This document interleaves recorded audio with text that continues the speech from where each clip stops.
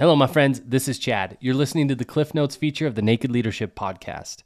Every Friday, we post a condensed version of this week's episode. Those of you that have little time to listen or want a quick reminder of the principles we discussed, we made this for you. If you're looking to enjoy the full conversation, just navigate back to the previous episode and you can listen to it in its entirety.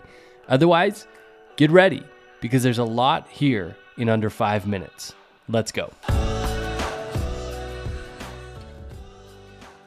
Why are we so attracted to blame? Blame is I'm putting the onus on you, you're at fault, or it's at fault. Shame is I'm at fault, and I'm condemning myself for it. And credit is, look how good I am because I'm the one who made that happen. Now, all of them are focused on the past, and they're focused on a very specific intention. There's an aim in that, and the aim is, I want to be right, I want to be justified, I want to be exonerated. And so the purpose of the communication is to make myself right and to exonerate myself from having to do anything about what the condition is because I justified what's gone on. Responsibility has nothing to do with blame, shame, or credit. It doesn't have to do with justification or rationalization or positioning oneself and being right about the past. What responsibility has to do is deriving what was working and not working, what was missing and what's wanted and needed so we could provide that, because responsibility is always about the future, about how can I bring this future into being given the current situation, circumstance, resource. And that's a very different way of standing than blaming and shaming and crediting.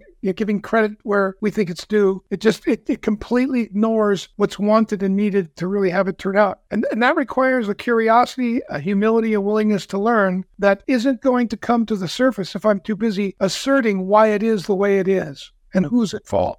If you want to be responsible for the culture you're committed to and the actions people are taking that will support the mission of the organization, then I best be crafting the kinds of relationships or conversations with people where that is the aim. And if something's missed, I get curious about, well, I wonder what I missed. I wonder what they missed. I wonder what the people connected to them missed. And if I have that conversation diligently on an ongoing basis, I'm willing to bet that clears up and doesn't happen again, or you'll catch it before it does.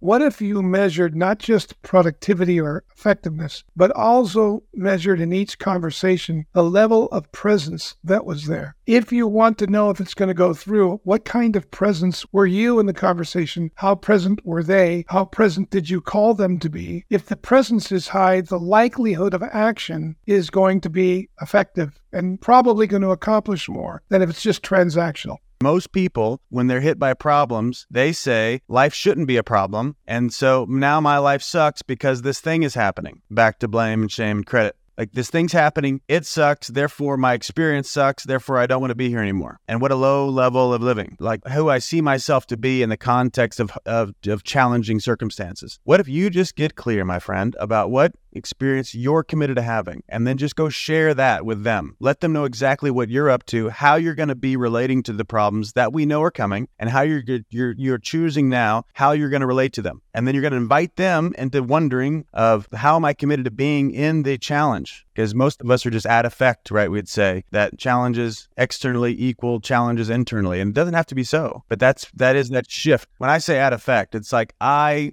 mirror what's happening externally. We were always drawn to a heroic story because the hero says, oh, there's a horrible situation. I can do something about that. And I will. Watch me. And we're captivated by seeing that happen when other people do that. They stand up and go against the odds, and all the great heroes throughout history, they have stood in the face of challenges and said, I am greater than my circumstance. I am not at effect. I am the cause. And I'll create a whole new path where other people said it was not possible, and they'll prove that it's not, or I am greater than my circumstances. And we all want that. It's just such a risky thing to do because we can fail and look like an idiot and have to stand out from the crowd, but yet we're dying for it.